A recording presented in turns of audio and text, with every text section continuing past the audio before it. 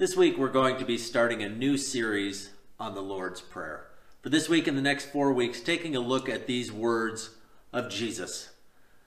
Most followers of Jesus have a desire to pray more, to have a deeper and fuller and richer prayer life. Sometimes I'm not always sure what that means. Sometimes I think people look at others and think that their prayers are eloquent or somehow stronger or better because they use bigger words or put them together more smoothly. But at its heart, prayer is not about how eloquent we are. Prayer is really about our relationship with God. And so we're going to be looking at the Lord's Prayer, these words that we heard earlier from the book of Matthew, these words that we said earlier, as a way to explore a life of prayer, to explore how Jesus prayed and what he taught us and what he encouraged us about prayer. So the Lord's Prayer is found there in Matthew chapter 6. You can also find it in Luke chapter 11, a slightly different version. And this isn't unusual. It shouldn't surprise us. We expect that Jesus traveled around to many, many different towns, and he probably taught on prayer in many, if not all of those. And he may not have said it exactly the same way in every place, and that shouldn't bother us. There are teachers who go around today and they tell the stories and they teach things, and they often say things a little bit differently. Sometimes it's just a matter of speaking to a different audience, to say things in a slightly different way. Sometimes it's changing phrasing, changing the way you say things, simply for variation. And so when we have two different gospels, two different stories of the life of Jesus, Matthew and Luke, it's not surprising that they record slightly different ones. And so we're going to be looking at it. We'll probably be using most weeks the story, the prayer as it's told in Matthew chapter 6. But feel free to check over into Luke chapter 11 and see what's going on there too. But as we enter into this time of study, I want us to think about this as an invitation to a life of prayer. It's not a series, a study so much on the technique of prayer. It's realizing that prayer is about this relationship and it's entering into a life of prayer. It's a way of experiencing it. There can be a temptation sometimes when we're reading our Bible, when we're exploring it, to make it into an academic exercise. We don't want to do this, especially with something like prayer. One writer said it this way: to make it an academic exercise, to study the Lord's Prayer, is to be like a death row prisoner who has received a pardon from the governor and stands in his cell studying the governor's signature, but never leaving the cell. Jesus gave us a prayer not to study, but to pray and to enter into that life of prayer. So I would encourage you, as we go through these coming weeks and as we explore and as we learn and grow together, that you would also find ways to experience it, to enter into this prayer that the Lord gave us. And there might be different ways you can experience it. I'd offer 4 of those even as we begin our time. One is to maybe use it as the way to begin your time of prayer or a way to end your time of prayer. We do that often here at Fruitland Covenant, where at the end of our time of prayer together, we say the Lord's Prayer together. You can do that in your personal time of prayer, or maybe use it as the way to start your prayer. A second way you might use it is as a framework for your prayer. So there you notice these little phrases in it: Our Father who art in heaven, hallowed be thy name. And you can spend some time praying over that phrase. And then, thy kingdom come, thy will be done. And enter into a time with that particular phrase. So that would be a second way that you could do it. The third way that you might want to experience and enter into the Lord's Prayer is to use it as what some traditions call a breath prayer. And what this is you find ways to just repeat it to yourself over a period of time. Maybe as you're walking, you simply say the prayer quietly to yourself, Our Father, and go through it, and then repeat it again. And the idea behind this is not vain repetition, but the idea behind it is to allow it to sink in, so it becomes as natural as breathing. This is why it's sometimes referred to as a breath prayer. This is a little longer than often what people use as breath prayers, but the idea is it becomes a part of your subconscious, a part of your way of thinking. And so our fourth and final way you might want to experience is to allow it to be your prayer for the week.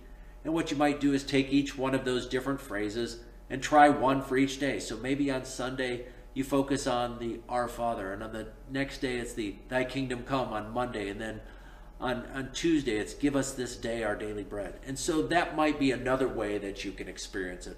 But I again encourage you to find ways to experience this as a prayer. So let's now turn to what Jesus had to teach us about prayer. And we're going to be in Matthew chapter 6 today. And Matthew chapter 6 follows Matthew chapter 5, exactly. And so we know that, and we've learned that the Bible is put together, and we have these chapters and verses that were put there later, but we're encouraged to read not just these little chunks, but to see it as part of a story. And so when we come to Jesus' teaching here on prayer, in the what we know as the 6th chapter of Matthew, we realize he's been teaching before this. At the end of chapter 4, it says that Jesus is going around healing the sick and proclaiming the kingdom of God. And then chapter 5 begins this teaching, what is often referred to as the Sermon on the Mount. This picture of Jesus like a new Moses going up to the mountain and teaching about God's ways. And it begins by Jesus teaching about what life in the kingdom looks like, this upside down kingdom, where he begins by talking about, he says, blessed are the poor in spirit, blessed are those who mourn. He talks about the blessings and how things are turned upside down. And then he talks about in the kingdom how what matters is what's in our heart, not just our external actions. And moving into chapter 6, he talks about being careful about not paying so much attention to what others think, but to focus on our actions. And that's really where we pick up Jesus' prayer here, or his teaching on prayer in chapter 6. And he begins and says, when you pray, do not be like the hypocrites. And he's talking about how sometimes it seems that people were focused on others noticing them in prayer. And so typical Jewish practice of the day was to pray at least 3 times a day. And one of those would be around midday. And so what Jesus, I think, might be suggesting is that there were some of people who would make sure that when it was time for noonday prayers, they were out in a public place. And they would find a prominent place and make sure that people noticed them praying. And Jesus says that's not the way to pray. But he said instead you're supposed to go and find a quiet place. Close the door and pray to your Father who is unseen. And so he's talking about this way of prayer that's not about performance for others, but about a relationship with God. And then he says, and when you pray, do not keep on babbling like the pagans. And we hear the word pagan, and we maybe have a picture of what that means. But for the original audience, pagan simply meant non-Jewish people. And in the non-Jewish tradition, it was not unusual to have lengthy, extensive prayers. These long, elaborate prayers. And part of the idea was you had to convince the God of what you needed. You maybe first had to enter into a long prayer to simply get the God's attention. And then once you had the God's attention, then you had to hold that attention and maybe use some elaborate rhetoric in order to get the God to answer your prayers. Jesus says it's not like that with our God. You don't need anything elaborate. In fact, Jesus says God already knows what you need before you ask, which often leads some people to ask, well, if God already knows, then why should I ask? And that's not the point Jesus is making. He's saying you don't need to get God's attention. God is already listening, waiting for you to ask. And so go ahead and ask. And then he says, this then is how you should pray. And I remember hearing the Lord's Prayer all growing up and thinking sometimes we say it all the time and not really thinking about Jesus means it when he says, this is how you pray. This is a way for you to pray. In fact, this is the way to pray. And now Jesus may have used these words, but I think Jesus really meant it as this is a framework. This is the way to pray. This is an approach to prayer. Do we have to say these exact words every single time? No, I don't think so. But I think if we long for a life of prayer, if we long for a life of prayer like Jesus had, and that's really our model. is to long to be in relationship with God the Father like Jesus was, to have a life of prayer like Jesus did. As I often quote one of my favorite authors, Dallas Willard, who said, "The goal of the Christian life is to live our lives as Jesus would live it if he were us." And central to the life of Jesus was a life of prayer. And so to live a life of prayer like Jesus is to pray the prayer that he taught us to pray. And so we begin to pray that. And we begin with our Father. And he starts off, and these couple words right at the beginning are critical to it. Because first of all, it reminds us who we're praying to. We're not simply worrying out loud, but in fact, we're talking to someone in particular. And that someone we're talking to is God the Father. And so Jesus says, this is the place you have to start when you pray. It is so important because if we get off track at the very beginning, it can go wrong. If we forget who we're talking to, and we forget, more importantly, the nature of who it is we're talking to, if we forget the nature and fail to understand the nature of what God is like, our prayers will go off. And so we begin with our Father. Now I know some people are hesitant to use the language of Father. That there are those out there, and some of you listening today, who may have had terrible experiences with your earthly father. But I think we should be cautious in throwing out the language of Father because of our own personal experiences. Because here when we're talking and we're praying, it says, our Father in heaven. We're recognizing that the Father we're praying to is a different Father. And that the language of Father is language that God has given to us. Language that Jesus has given to us. And so any language we use, any phrase we use is going to be burdened in some way for somebody. But I would suggest we use the language that God has given to us of Father. And the thing is, Jesus is not the first one to use this language. This phrasing of Abba, Father, and Abba being the Aramaic expression for father. And sometimes people say, well, this was the expression of a little child, and it means daddy. It was certainly used by children to, like we would use, to say daddy. But it's not uniquely mean that. That was a scholar in the 1970s kind of put forth this theory, and it became popular because we like that. But the language of Abba, the language of Father, has a much longer and a deeper tradition than that. The language of Father dates back to the Old Testament. Jesus didn't come on the scene and introduce something radical and new and say, oh, we should call God Father. The Jewish people, the people of God, knew and understood this language of Father. For example, the book of Exodus, the story of God's liberation of his people from slavery. In chapter 4, in verse 22 and 23, where God is speaking to Moses, and he's telling him what he should say to Pharaoh when he returns. Hear these words in Exodus chapter 4, beginning at verse 22. He says, then say to Pharaoh, this is God speaking to Moses, say this to Pharaoh, this is what the Lord says, Israel is my firstborn son. And I told you, let my son go so he may worship you. Now we don't hear the word Father, but he's referring to Israel as his son. And if Israel is his son, then God is the Father. Similar language again in Isaiah chapter 63, verse 16. And it says this, but you are our Father, though Abraham does not know us or Israel acknowledges. You, Lord, are our Father. Our Redeemer from of old is your name.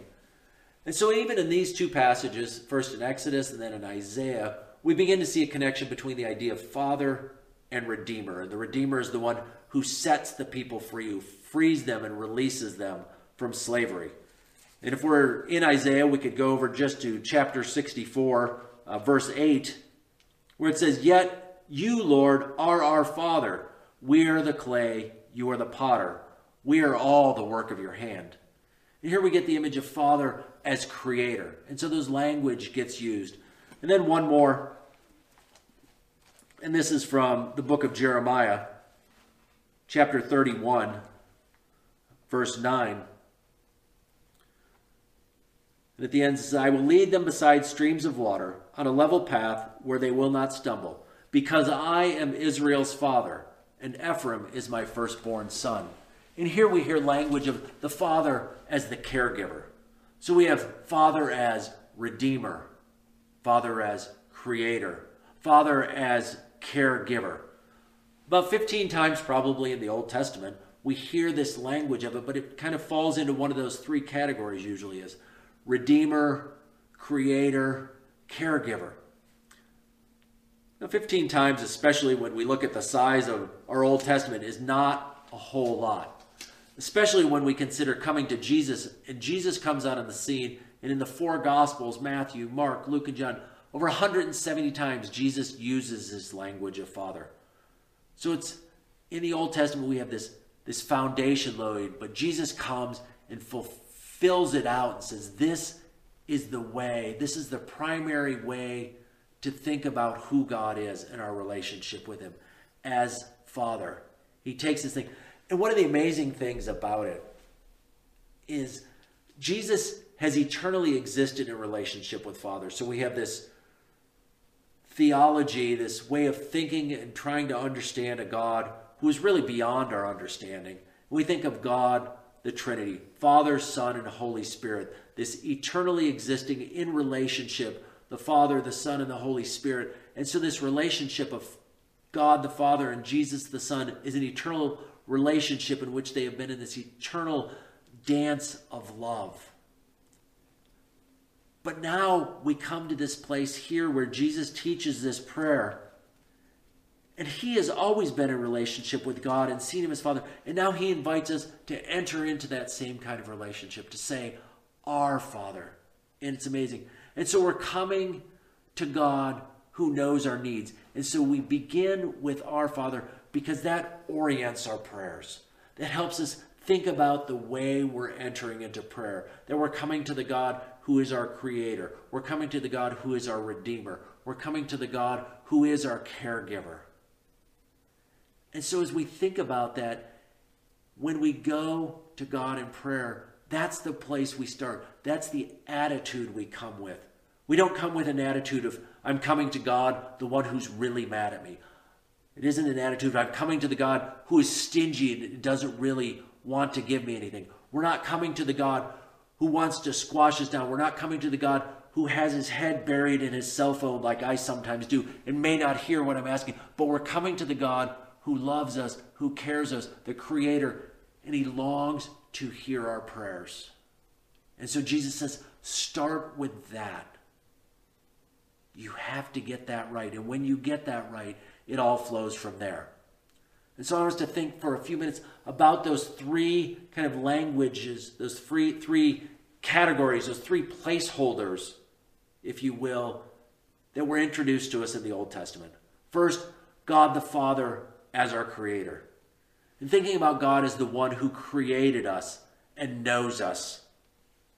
Jesus, a little while later in this Sermon on the Mount, talks about the birds and the flowers and how we can see that if God clothes the flowers of the field, that if he feeds the birds, how much more won't he care for us?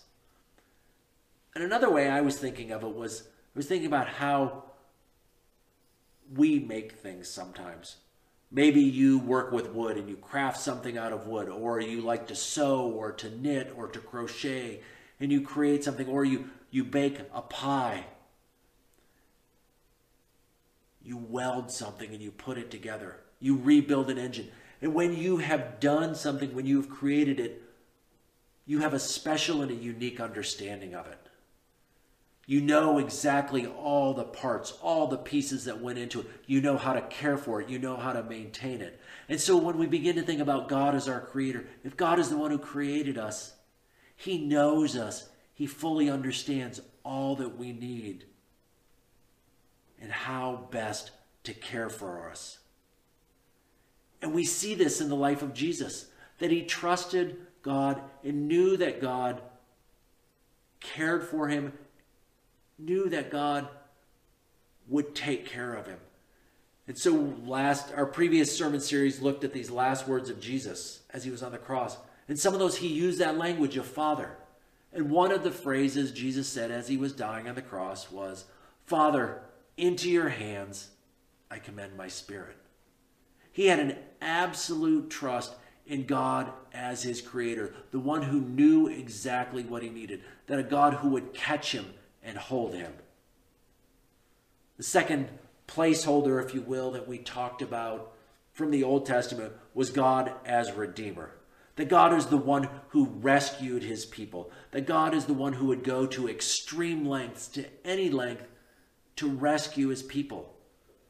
And we just celebrated that last week as we celebrated the resurrection of Jesus. That Jesus died on the cross for our sins, to free us from slavery to sin, to bring about forgiveness of our sins, to defeat the powers of evil. At great cost, he redeemed us and bought us back, purchased us for his own.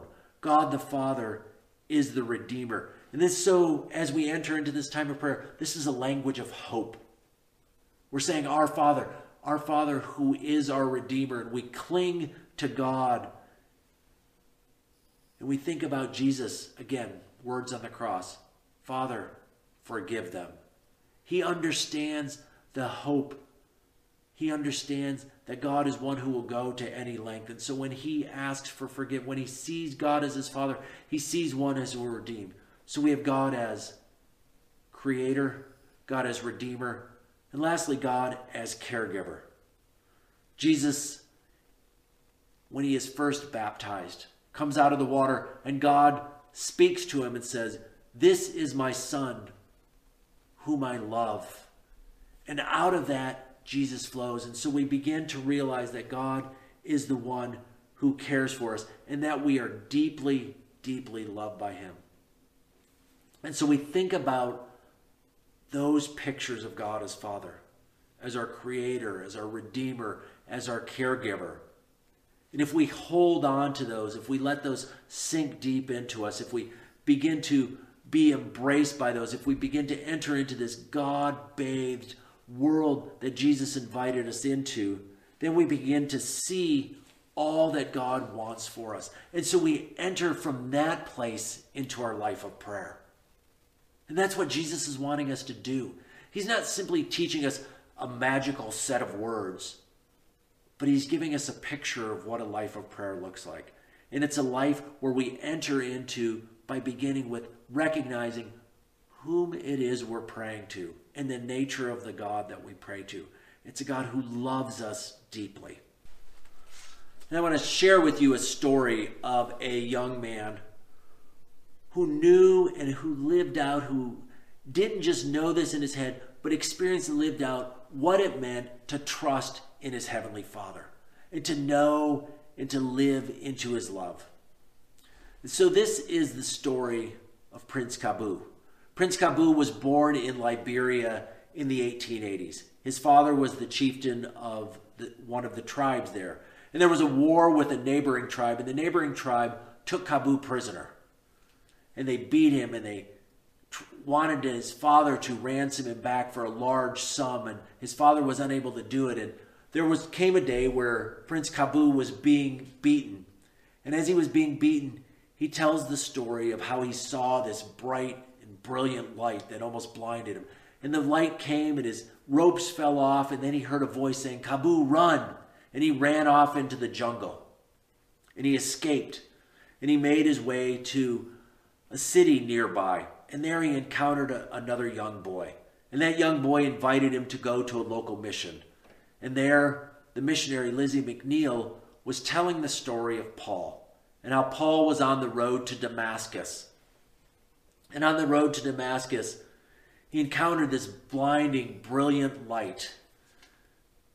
And he heard the voice of God speaking. And Kabu realized and saw in that story his own story. And he gave his life to Jesus.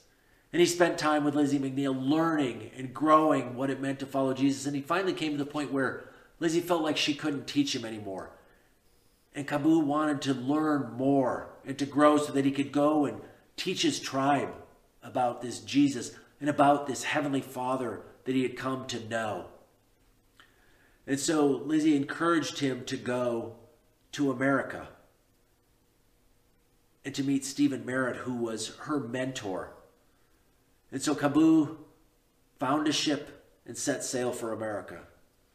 And Kaboo, who was now known as Samuel Morris, having taken the name of Samuel Morris, who was one of the benefactors of the missionary, sailed to America on a ship. And while he was on the ship, he was treated horribly.